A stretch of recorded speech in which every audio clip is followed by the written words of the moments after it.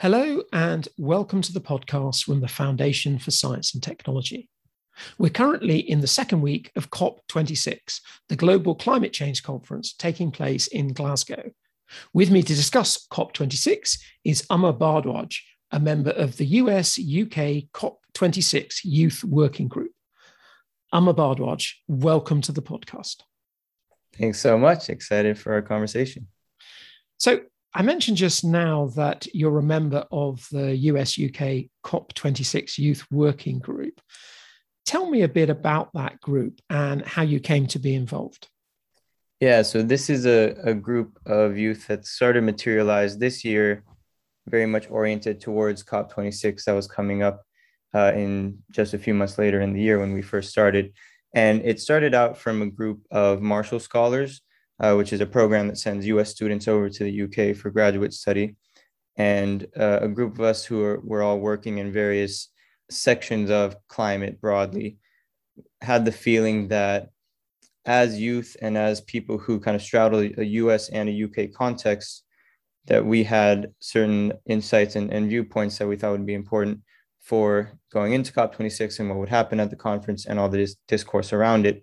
So we decided to start this group in an effort to try to formalize our thoughts and our perspectives on how climate as a broad problem should be approached and try to get our perspective out there and our input as youth into the entire process. And that group has grown a lot over the past few months since we started that whole process, and it's expanded beyond the Marshall Scholarship to also include youth, students, or people working in the US and in the UK. And we've branched off into a number of different topic areas that we've developed policy briefs around, where people who worked in certain cross sections of climate ended up creating their own statements, policy briefs of their thoughts and their recommendations on those areas. And we've worked to help promote those briefs and launch them publicly and host events to help get that idea out there.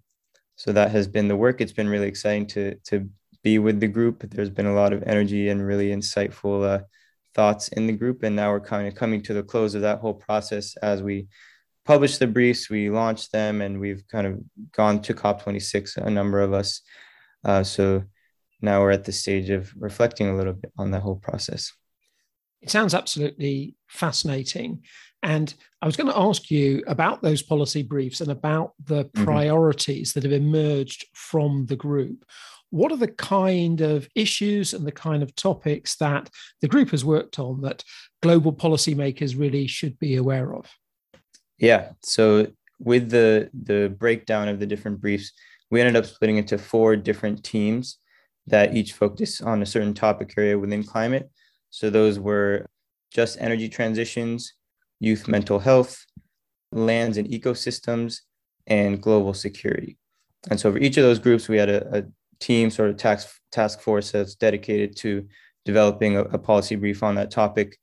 And they each wrote out their sets of thoughts on that. So for the global security brief, for example, it was really centered around trying to adopt a broad idea of security in relation to climate, because often security conjures up thoughts of national security, threats, militaristic threats from foreign enemies.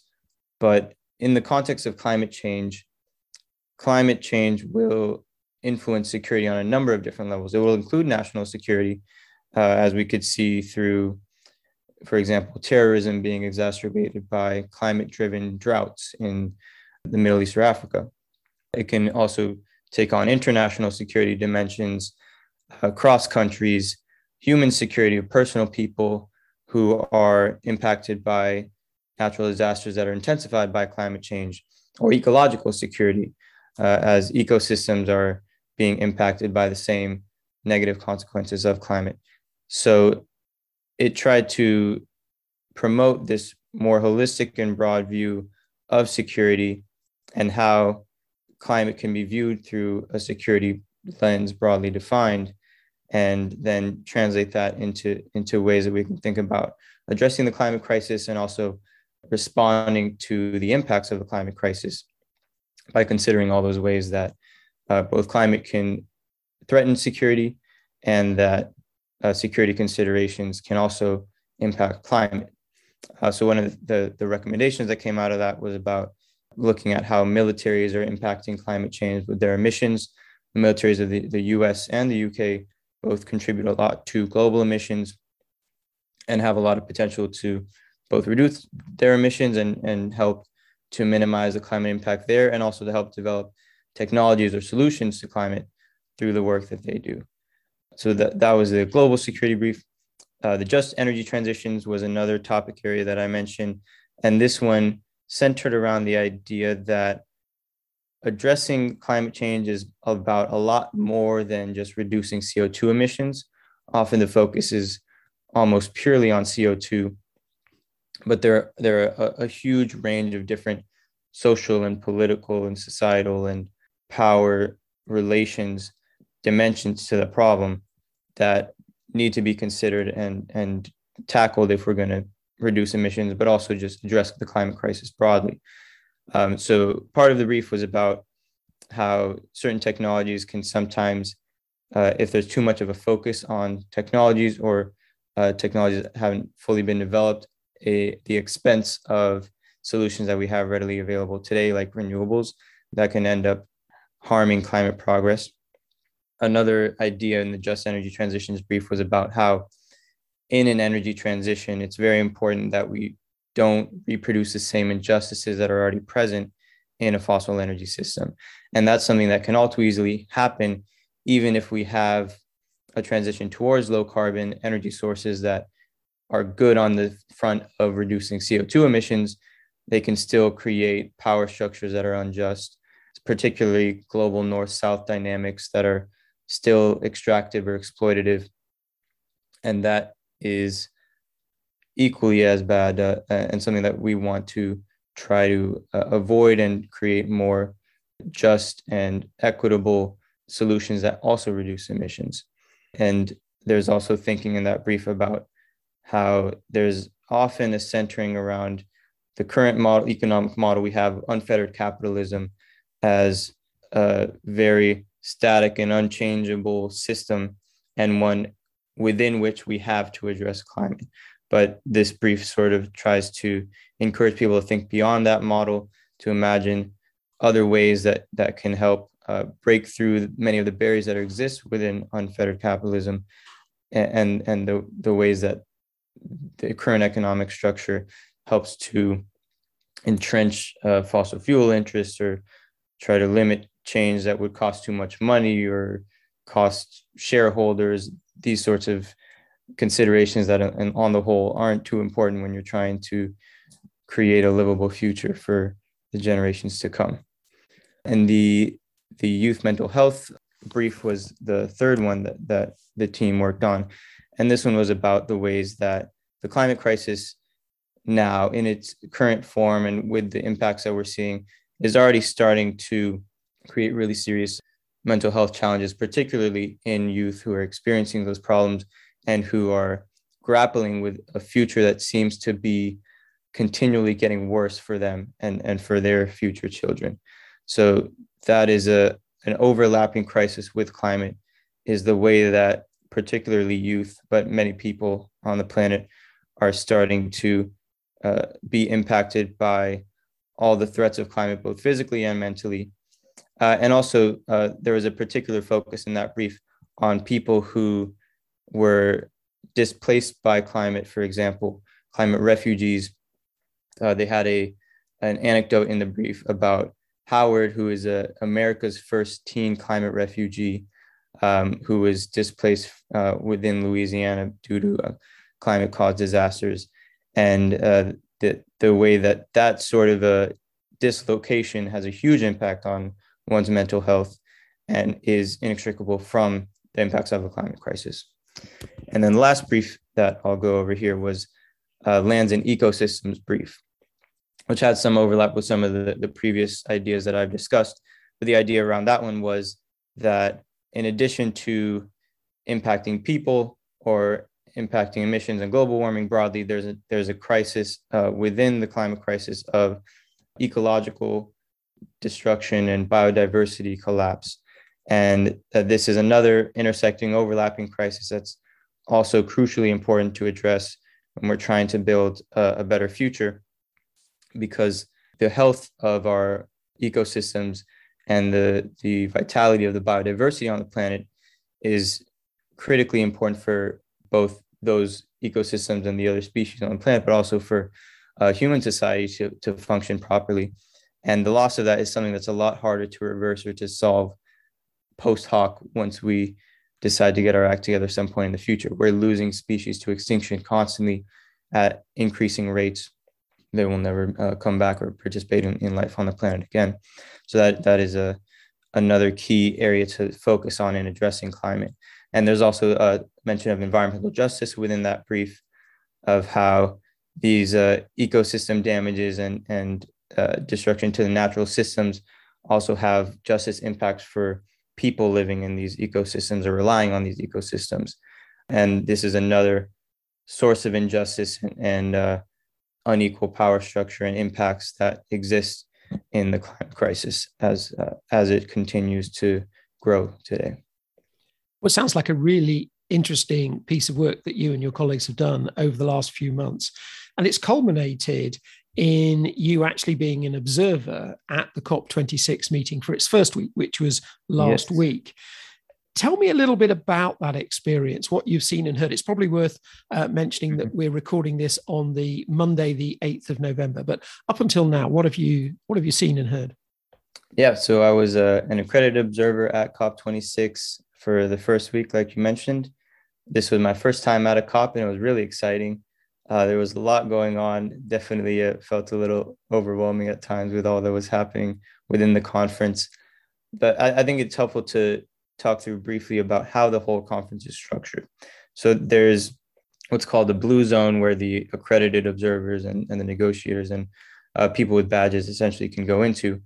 And within that blue zone, there are negotiations that happen between the different delegations for the parties, the official negotiators, where they start to broker through the texts of the Paris Agreement that they're working through.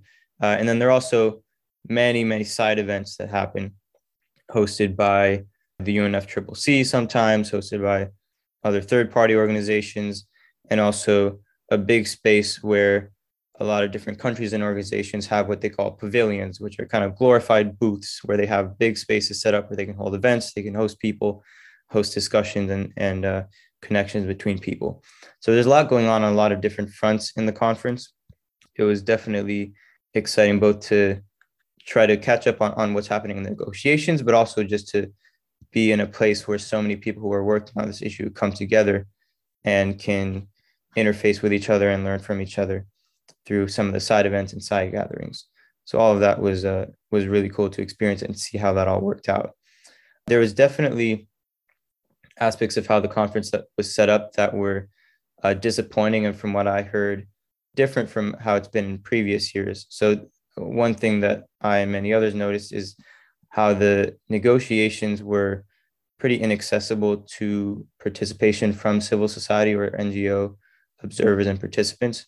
So I was one of the NGO observers, and in many of the negotiation sessions, the observers weren't allowed in. But in the sessions where they were allowed in, if you go into the plenary room, the big room where the main negotiations happen, there are rows and rows of tables with mics set up at each seat for each country or different organizations that are relevant to the negotiations. And then in the very back, there are two smaller tables with one seat and one mic for each large group of NGOs.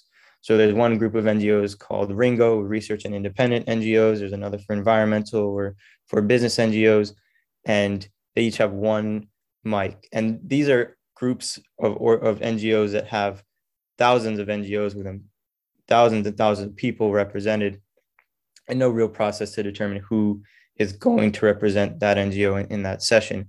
So that was, in my opinion, something that really diminished the capacity of civil society to influence the negotiations or have their voice heard in those sessions.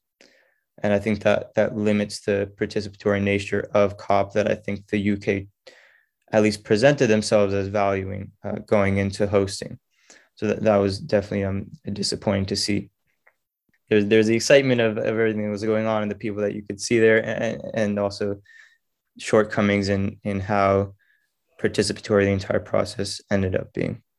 And from what you've seen, notwithstanding the fact that the participation from civil society hasn't been as you would have hoped, do you think that the key countries are engaging seriously in the problems that they have, and this sort of brand of keeping 1.5 degrees alive? I mean, are they engaging in that agenda?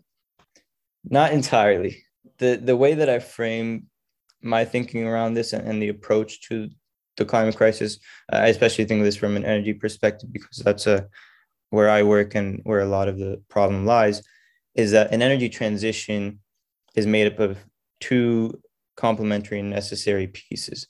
There's increasing deployment of low carbon energy sources, renewables, and other low carbon energy technologies. And then there's phasing out fossil fuels.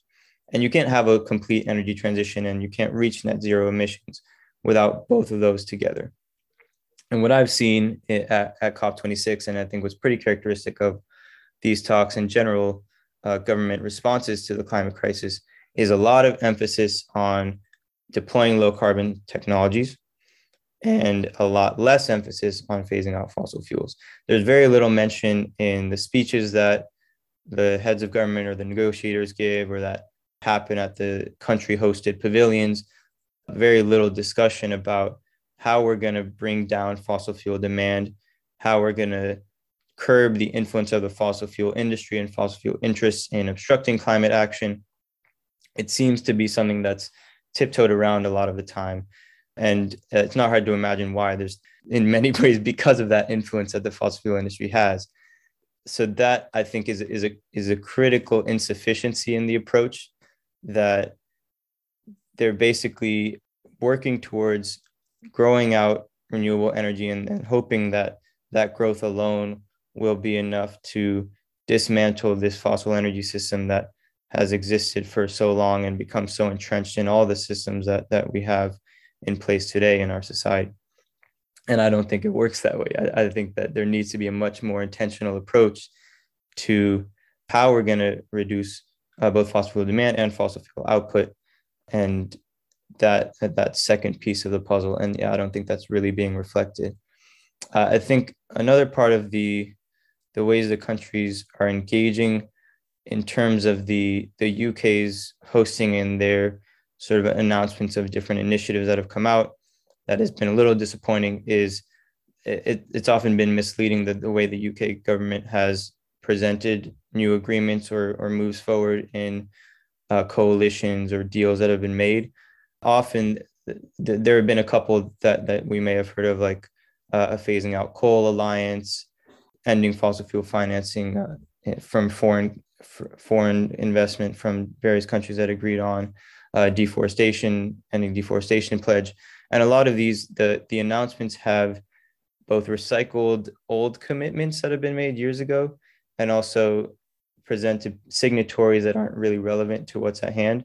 So there was, for the agreement about phasing out coal power, many of the countries that were on the list of signatories are countries that don't use coal and haven't for decades. And so it's not very meaningful for that to be on the list. There was also many countries on the same list that agreed to the Powering Past Coal Alliance many years ago and just have been recycled and added to the total number of signatories on this agreement. There's also a claim that was made by the UK government about, I think it was $130 trillion in climate finance that they've gained commitment to. But if you look a little closer into that number, it's basically adding up the total assets under management for various companies or entities that have agreed to this agreement. But those entities don't have to spend all that money that they have under management on climate related things. They only have to spend a small portion of it. So the 130 trillion is just the total amount of money that signatories have to play with, but they're still investing much of that money in other investments and also in fossil fuels. So I think there have been meaningful agreements that have been made, but the way that the UK government has presented them in this misleading way kind of erodes the trust and the impact of those agreements. That's all quite sobering. And Yeah. it's interesting to hear your perspective on this. And as of right now, we're about halfway through the COP process. As I said earlier, we're recording this on Monday, the 8th of November. How do you feel in terms of levels of hope for some outcomes, notwithstanding there will always be political spin to the way things are presented, but in terms of meaningful progress out of this, what's your feeling as of sort of now? Based on what I've seen this week and the sense that I have in the environment around the COP, I don't think there's going to be any huge breakthroughs in the next week negotiations. I think that there is some value in some of the agreements that have come out so far, and there might be more in the future that are less kind of headline, what people might have been hoping for as the best outcome of a COP, but still will push the needle on climate, I think. So there was an announcement of a first movers coalition that the US helped to marshal together, which was about having companies sign on, a lot of big companies in a lot of the most emitting sectors sign on to procuring more low carbon technologies going forward. For example, in the shipping sector, which is a really hard sector to decarbonize and one that accounts for a lot of global emissions, companies like Maersk pledging to start to buy low carbon fuels and decarbonize their emissions in those various sectors. And I think that was a meaningful one that's a little encouraging. It's not the sort of huge multilateral or global agreement that we might want, but it's something that is a little less of a heavy lift and still possible to get through and will make a difference. I think there's a lot more that's needed, and I don't think it's going to come from COP26, but I try to take some of the wins that we can get through these processes.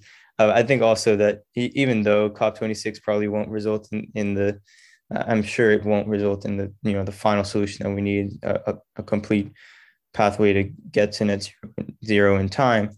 I think that there's still a lot more opportunity going forward from COP26 for that to happen, even outside of the COP process. So I don't see COP26 myself as a last best chance to address the climate crisis as it's been presented a lot in the media. I think that there's a lot more that can happen in future years and outside of these processes, in particular, hopefully towards trying to break through a lot of the political entrenchment that is preventing progress from happening. We're coming towards the end, but I just wanted to ask you, given that there are now a few days left of COP26, if you were able to get in a room the key negotiators from the major countries, what's the kind of messages that you would like to get over to them about how to use the next few days and where to try and focus their efforts to get some agreement? Yeah, I think a lot of the sort of perspective that I want to relay is a lot of what lies in the briefs that our team put together with the US-UK Youth Working Group. And I say that because a lot of what's in the briefs is forms of thinking that are more holistic and intersectional than we see in approaches to climate negotiations and to addressing climate in general right now. And I think that is a crucially important way of framing the problem if we're going to actually be effective at addressing climate and all the overlapping crises that come with it. So I would try to put forward these ways of thinking around, like I mentioned, how an energy transition can easily reproduce the same injustice that we have today, how there's a lot more than CO2 emissions that has to be considered and be important. And particularly, I think that people working on climate at the highest levels should think a lot more about the political economy of the climate crisis and the climate problem in addressing it. And as I mentioned a bit throughout this podcast, I think the influence of the fossil fuel industry is a huge part of that, particularly in the US, where I'm from. So I think this informs my thinking a lot, where these interests have taken control of a lot of political processes and been very effective at limiting what's possible or the level of ambition that's acceptable for addressing climate to a level that is one where fossil fuel use can continue to be maintained. These companies can continue to extract and sell their products without much of a loss to their business model for as long as they can possibly handle that. So I think that political economy and those barriers that exist outside of logistical challenges or technological deployment, these more political and social challenges, I think, are often overlooked and are going to be necessary to overcome and to try to unblock if we're going to get all the many exciting solutions that we have available to us out the door and start to be making the difference that we need them to. Well, let's hope that we do get some movement in that direction, and we'll just have to wait until the end of COP to see how far we've got. That's all we've got time for today, but Amar Bhardwaj, thank you very much. Thanks so much, Gavin. It was really nice talking with you. You've been listening to the podcast from the Foundation for Science and Technology. My guest this week was Amar Bhardwaj, a member of the US-UK COP26 Youth Working Group. The outcomes of COP26 and the next steps are being discussed at two upcoming events being organised by the Foundation for Science and Technology. On the 22nd and 23rd of November, we're hosting the Foundation Future Leaders Conference with a session on how to reach net zero by 2050. And on the 1st of December, we have an evening discussion event entitled COP26, Where Do We Go From Here?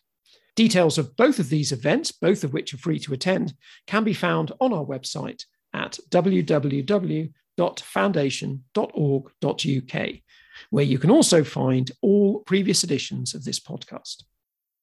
Next week, we're discussing science advice in the UK, and my guest will be the authors of a report on that topic, which was published in September.